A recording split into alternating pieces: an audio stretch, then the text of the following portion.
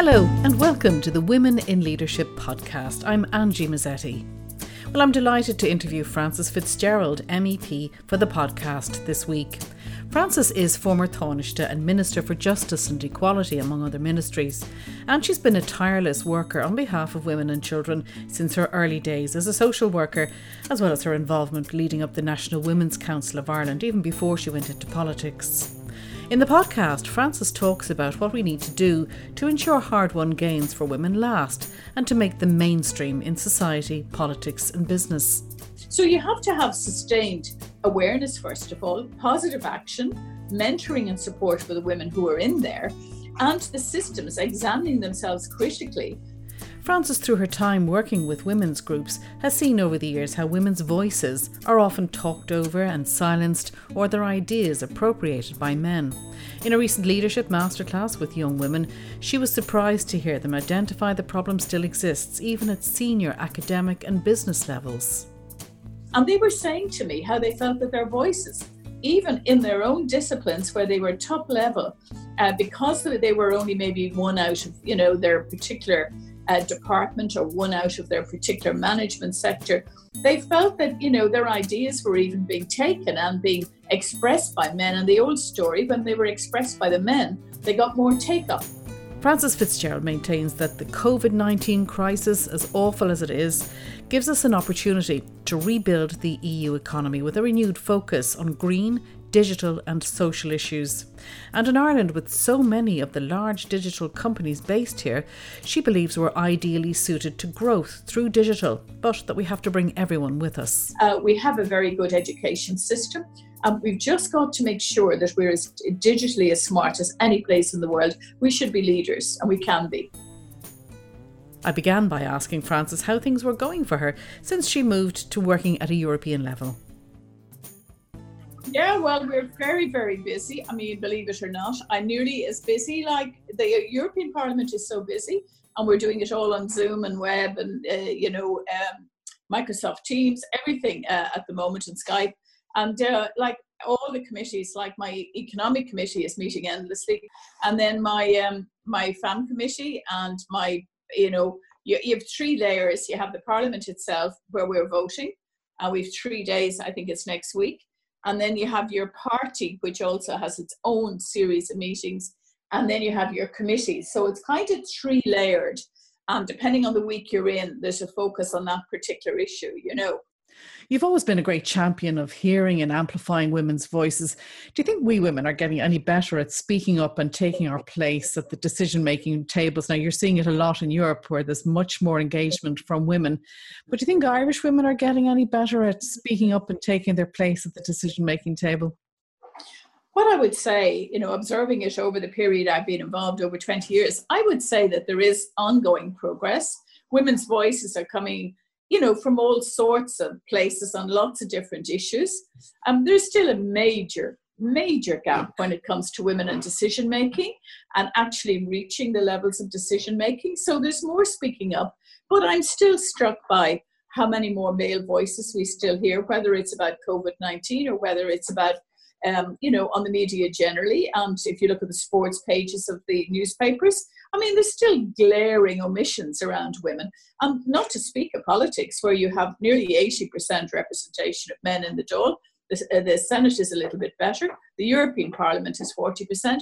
But there is still an enormous gap.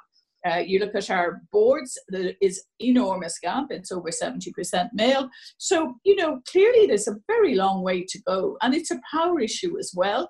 And it's a question of everyday sexism that we have to address all the time. But clearly women have more rights, women are better educated, women have made great impact on dealing with issues around sexual violence, but we still see increases. So, we live in a society that is not balanced in terms of the rights of women and men, and there is a long journey ahead of us. So the more Irish women that speak out, the better. And I think we still have an issue about critical voice and critical mass. By critical voice, I mean 40 to 50%. 50% of the voices we hear should be women. When you say critical voice, are you talking about in the media or in politics or both? I'm talking everywhere. I think it's right across. It's across business. We only have 30% of female entrepreneurs. As I said, politics still has a lack of that critical mass. By critical mass, I mean at least 40% of women in the positions of authority. And when you look at, cabinet, when you look at as you get into the higher echelons of decision making, it's still very low, and it makes a difference. It's a gap, and it's an imbalance in society. And even in medicine, we're seeing really fascinating books coming out about how we're not doing enough research into women's bodies and women's illnesses. And we're assuming if we do research on men, that it's the same as for women. It's not, it's totally different. So there's bias in IT and AI, artificial intelligence, how come it's always females we're telling to do things like Alexa? Yeah, I love quoting that. Just coming back to the science, I think Professor Eileen Drew in Trinity was telling me once that they've had to change a lot of this because of EU funding for research. But even the mice that they were using for testing drugs and treatments, they were all male mice that they were using. Like it's down to that level of detail. Yeah. And the same with the crash test dummies. Yes. Yeah, I was fascinated. But you mentioned there a power issue. What did you mean like that? Is it that people with power don't like relinquishing it, whether that's male or white or middle-aged? What do you mean by the power issue? Well, it's a journey. It's a journey about sharing how we organise society. I happen to believe that the best way to make decisions about our society is having women and men working together, and also having diverse voices. Yeah. I think we get better decisions, and we bring a wider range of experience to the table. I mean, it's very obvious if you're in a room with 100% men or 100% women or 50-50 or 70-30, there's different dynamics at play. Even recently, I did a masterclass on leadership with a group of quite, young women. And they were saying to me how they felt that their voices, even in their own disciplines where they were top level, because they were only maybe one out of, their particular department or one out of their particular management sector, they felt that, their ideas were even being taken and being expressed by men. And the old story, when they were expressed by the men, they got more take-up. Now, management is much more aware of this. But, it's a journey. It's an everyday journey that... So I don't think we make any apologies for continuing to work on it. Sometimes I sort of say, gosh, is it not... Why are we still talking about domestic violence? But of course we are, because actually, with the drugs issues, with pornography, with alcohol issues, you're seeing, and I mean, domestic violence, as we know, is about power. It's about power of one person over another person and using violence to express that. So, all of these factors put together make one determined to continue to deal with the current imbalances. And what I mean by power is dealing with those imbalances so that in every area, you are seeing it as natural and normal to have the diversity of society, i.e. 50% of women represented. I think at the conference in October last year, you also talked about sustaining it, like when women do reach almost 50%, or as it was in the judicial system there a while ago, we had, the heads of each, like Chief State Solicitor and DPP, and like they were all women, but that didn't last. And, exactly. It's a picture you see frequently that women make it so far, but that's sustaining that. Exhausting. Are there systemic things that we could do to make this systemically sustaining? Well, it's a very interesting point. You had to say 6 people at the top of the justice agencies being replaced by 6 men. Now, of course, that's going to happen, that you're going to have a mix. But the point I was making, and I would continue to make, is just because we've had 2 female presidents, or we've had 6 people at the head of the judiciary, when is the next time we're going to see the next group of 6 women leading the judiciary and the legal services and so on, and the ministries? And of course it's vulnerable, is the point I was making. And the only way you can deal with it is by, for example, in the political parties, we now have that 30% of women have to run, but of course we still only have 22% in the Dáil. So you have to have sustained awareness, first of all, positive action, mentoring and support for the women who are in there, and the systems examining themselves critically. So, for example, we're looking at statues now in the public arena. How many statues of women, of any women, are around the place? And this is like the initiative that Women on Walls, that Accenture And the Brilliant, Royal Irish yeah. Academy took a fantastic initiative because, what does it say to young women when everywhere they walk, they look up the walls in their institutions and they only see the men who proceed to them. They don't see the female models. So it is a wonderful work has been done rediscovering women in history, in the arts, in literature. And it's about continually doing that. And of course, you can't let people dismiss you because you're saying it like, oh, we've talked about this before. Yes, and we're going to go on talking about it until we have an equality situation, which we don't yet have. One of the things I think you said recently, this crisis gives us an opportunity to rebuild. I mean, there's that phrase, don't waste a good crisis. But you said that it's an opportunity to rebuild the EU economy, well, I presume Irish economy and society as well, with a renewed focus. And you mentioned green, digital and social issues. And I think these are actually key to turning things around, aren't they? Because with so many people working from home now, the shift has been hugely into the domestic area. But just maybe talk us a little bit through what you meant there. The crisis gives an opportunity to rebuild the EU economy. Well, people have always said you have to wait. Women have to wait. Children have to wait. It's too difficult to change it all now. Well, my goodness, when you see this crisis and you see how suddenly we've started working from home. Now, that's not without its difficulties, which I will speak about. But let me say that the recovery has to be a recovery that takes into account green and digital, because that's the future. And the point about the economy as well is that the European economy, as well as the Irish, is losing billions of pounds, GDP, euros, I should say, when women are not getting opportunities in the economy. And Christine Lagarde has done really interesting work when she was in the IMF, highlighting the percentage of GDP when women aren't involved.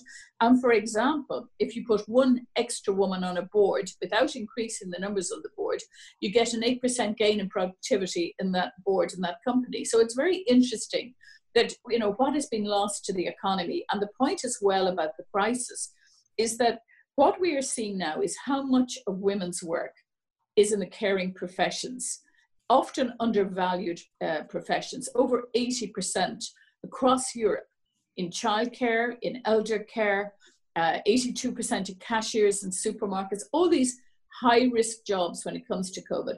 And suddenly I think, the cleaning, the nursing, the caring, we're going to have to look at how we value these jobs, largely done by women. And the value we put on them is so much less. And yet in the crisis, we've seen how absolutely essential and invaluable they are. So I hope we don't go back, to the old ways of silence, not recognizing this work. And even when we recognize it, it's so poorly paid. So I think the economy definitely has to be green. Companies have to be green. We have to, and Ursula von der Leyen, the president of the Commission, says this all the time. We will not put money into projects that are not green and digital in this recovery. So it's the Green Deal. The new Green Deal is very much part of that, climate neutrality, and making our transport systems, our health systems and everything responsive to the current situation. When it comes to green issues and the environment, the pandemic, it's really made us all stop and think, hasn't it? Like people are talking about hearing birds singing in a way they didn't hear it before. You go out for a walk, you see families out walking and cycling. That would have taken years, as you said earlier on. Like, things have sped up so fast that that we always prioritized cars, but now we're going to have to prioritize people walking and cycling. Can we learn from other EU states what's working with them? I think you have some wonderful examples around Europe. It depends what city you take, but they say Copenhagen is the best city in the world to live in. It's very green. There's a lot of public space, a lot of parks, a lot of cycling, a lot of areas where cars don't go. I think that's a really good model. I think we've seen some very interesting housing models coming from Vienna, where again you have that kind of public space, even if people are living in apartments, that the whole area is built in such a way as to be conducive to walking and cycling. So I think it's going to be very interesting to see the programme for government and to see, where we're going to put our money in the years ahead. When I speak to women at the moment, they tell me they like a lot of what's happened. They like having more time with their children if they have children. They like more family time. They like more time for their hobbies. They like being at home. But what they are all saying to me as well is that the work demands have not gone down. And this is true for men as well, that, combining work and family life and working from home is not the easiest place to be. And I think we need to be very careful that we don't think that working from home is an excuse for not having childcare. If you're working at home and you're very young children, you still need childcare supports, make no mistake about it. I mean, I've seen a lot of young couples where both are working with very young children. It's quite stressful on them, and it isn't all that easy. So I think the messages coming across from couples are, yes, it's about the pressure of work. And how do we get balances? It's what the feminist movement has always spoken about, about work-life balance, about valuing homework and care work, and trying to get more of a balance into our modern capitalist system. That's what it boils down to. I think it's interesting that you talk about, not an excuse for not having childcare. I know so many young women, and they're just dying to get back to the workplace so they can get a break as well, because they're, the juggling has gone into overdrive because they're trying to do everything at the same time.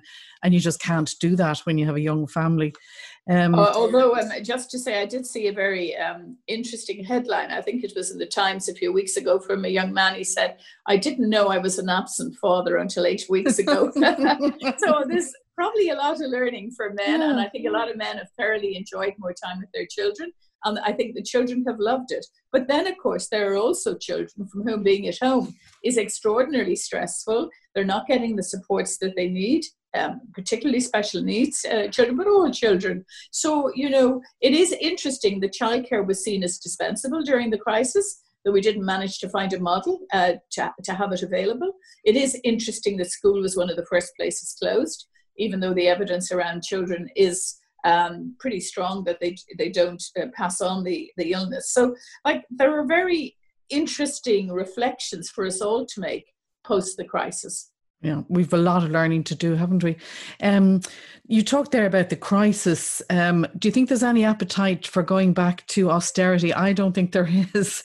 Do you think that there's a willingness in Europe to spread the burden of the coronavirus in a way that wasn't there during the financial crisis? Oh, there's no doubt. One of the reasons is because every country is affected. So it's in everybody's interest and the interest of the bigger and smaller economies. Europe has been extraordinary in terms of its response, very slow to start with Italy. But that was because they didn't have any stores, they didn't have access to PPP, the supply chains were dependent on India and China, and they broke down. But since then, they have done in 2 weeks what took them 2 years before in terms of financial supports. Now, the final package is still to be agreed. There will be some discussion, but it is enormous amounts of money that Europe has made available through grants, loans, cheaper loans, investment from the European Investment Bank, and bond buying from the European Central Bank. This is unprecedented. And I think in time we will see that we have a lot to be grateful to Europe for. Of course, we pay in the longer term. Ireland will be a contributor to the EU budget going forward. But we got huge support in the 80s and 90s. And now it's our turn to help those countries who aren't coping as well as we hope to be in the next few weeks and months and years. I suppose it's something we should be proud of, that we've come this far, and that we should be happy to be able to contribute, even though not everybody's happy to do it. Can I just move on to something else? You when you say we can refocus on digital issues, what did you mean by that? Well, look, it's quite clear, as you said, we've adapted so quickly. My parliament is in Brussels, and yet I'm constantly on technology. We've all had to adapt. It's fascinating how every age group has adapted to technology. People were quite stressed at the beginning, getting used to the new systems. People who never used internet or iPads or anything at all are really, we're seeing that. And what I'm saying is that government has to make it easy to teach, certainly the current generation, who are very sharp around it anyway, but all generations, in terms of making iPads available in schools, in terms of technology. It is the future. And, people will be left behind.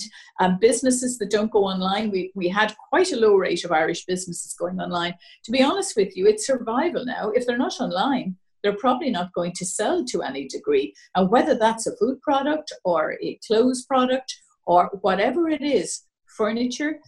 With Brexit, we were going to have to diversify our markets anyway, but certainly with COVID, we are going to have to get very sharp online digitally if we are to survive in the world. And we have some big companies here. We have a very good education system. We've just got to make sure that we're as digitally as smart as any place in the world. We should be leaders, and we can be.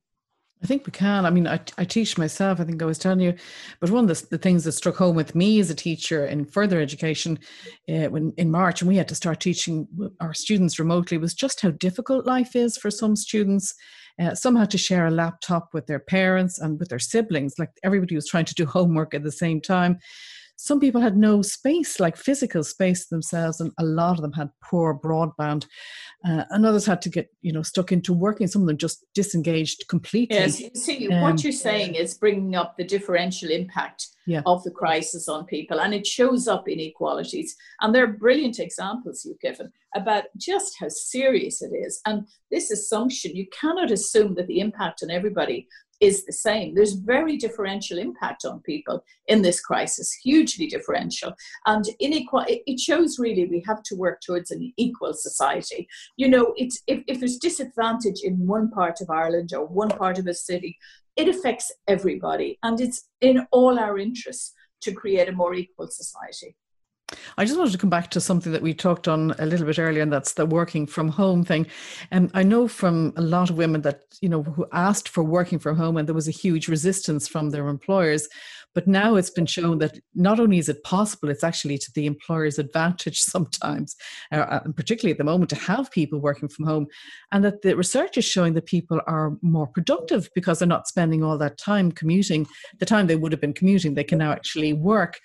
But as the saying goes, be careful what you wish for. Like some women are just finding life so hard.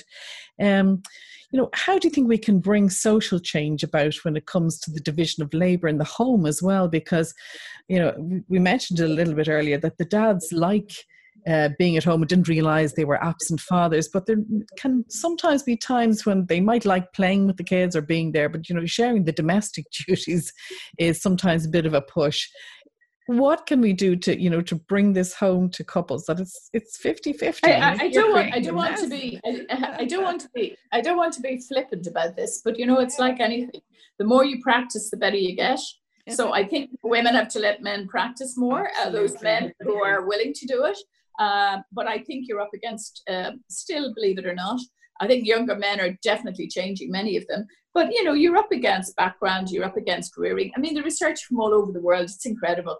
It just shows that women do far more housework. And even during this crisis and the lockdown, you still find that women are doing more. Now, I think there's a little bit of, as I say, practice. There's a little bit of tradition. Genuinely, it's a very odd thing for me to say, but because women do it so much more, they often think, well, I'm better and quicker at this than anybody else, I'll do it. And, women have to hold back a little bit, and men have to be encouraged and should be doing it, not just encouraged. That sounds like, it's something that they sort of, it's arbitrary. This is life. Managing a house is life. And I think it goes back to the devaluing of any, the devaluing of the inner world, the inside world, and the overvaluing of the outside world. And I mean, women have talked about this for decades, and I think we're getting a real insight into it now, and I hope some good will come out of it in terms of sharing. And also for employers, that yes, they can, certainly this idea that you have to be under, it's a very hierarchical concept, a patriarchal concept, but you have to be under the eye of somebody to do your work, and that you're not self-motivated to put in a good day's work.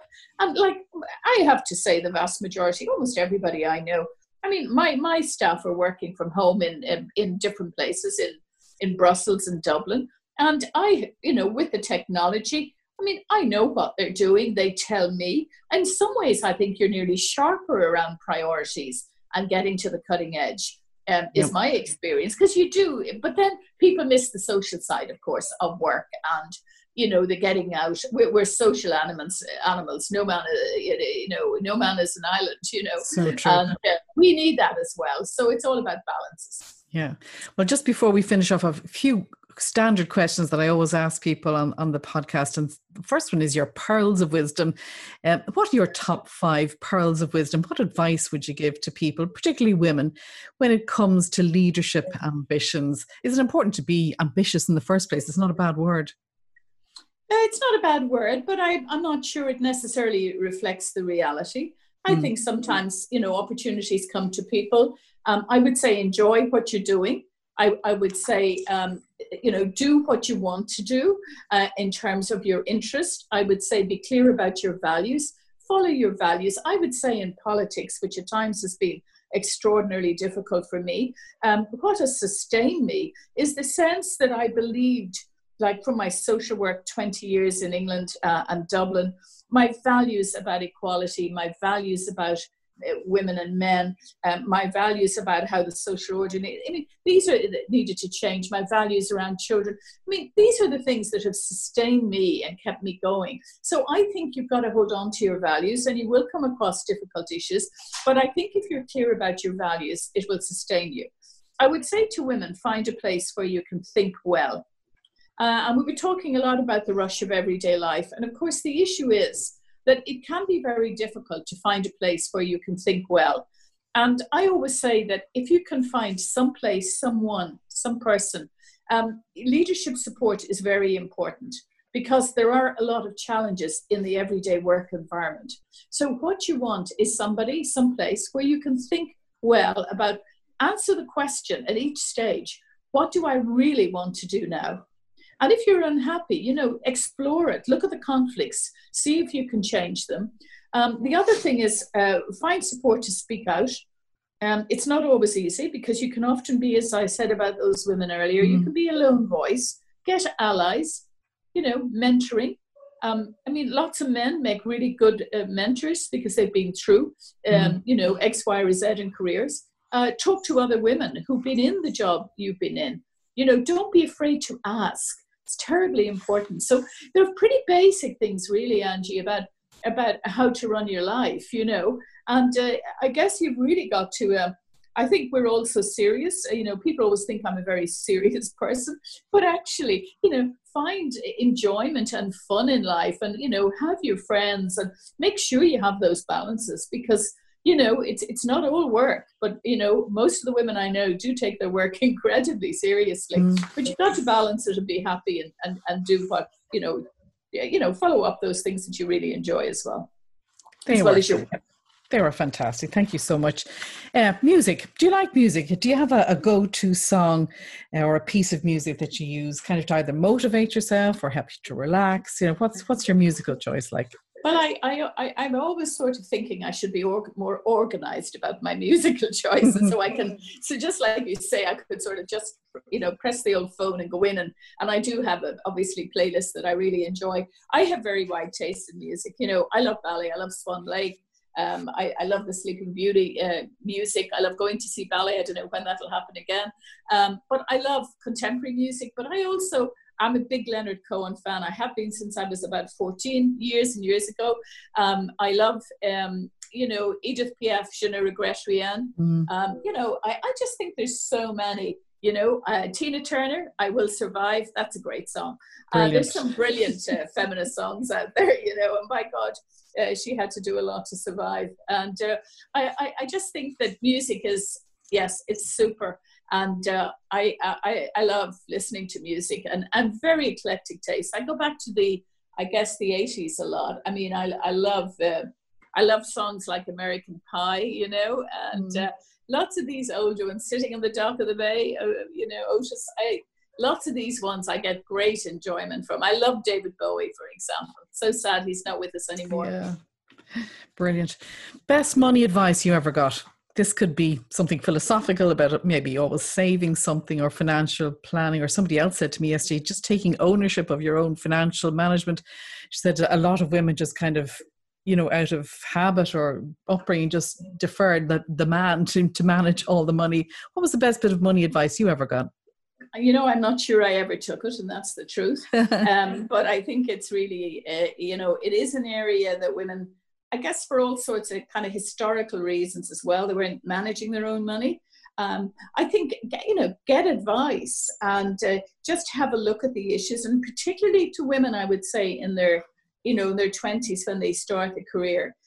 It's really important to sort of think longer term and, put some money into a pension. That's really important, I think, and just get a sense of managing it. I mean, I think you're right. It's just that basic, just ownership issue around it. And I think women are getting better at it. Fantastic. Frances, is there anything else you'd like to add or anything that you think is really important to talk about at the moment before we finish up? Well, look, I think we should support one another. I think women need to support one another. Never underestimate what a bit of positive input does for a woman. They say that in order to think well, you need a ratio of 8-1 of positivity to negative comments, negative behavior. And if you reflect on your life, it's important to think about, are you getting that balance of positivity?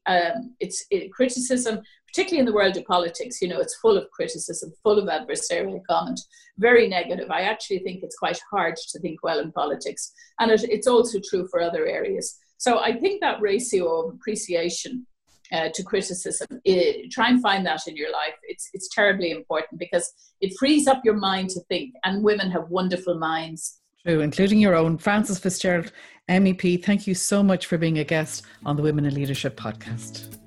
Thank you so much. My thanks to Frances FitzGerald, MEP, our guest on the Women in Leadership podcast, leaving us with some great advice to get that 8-1 positive support to free up your mind and think about how important it is for women to support other women. That's all for this podcast. If you have any comment or want to add your own positive comment, you can follow us on Twitter @LeadingWomenPod or email us on the show at info@womeninleadership.ie. We have a newsletter too, and that comes out about once a month with additional content. And you can sign up for that on the website www.womeninleadership.ie, and the Women in Leadership is all one word.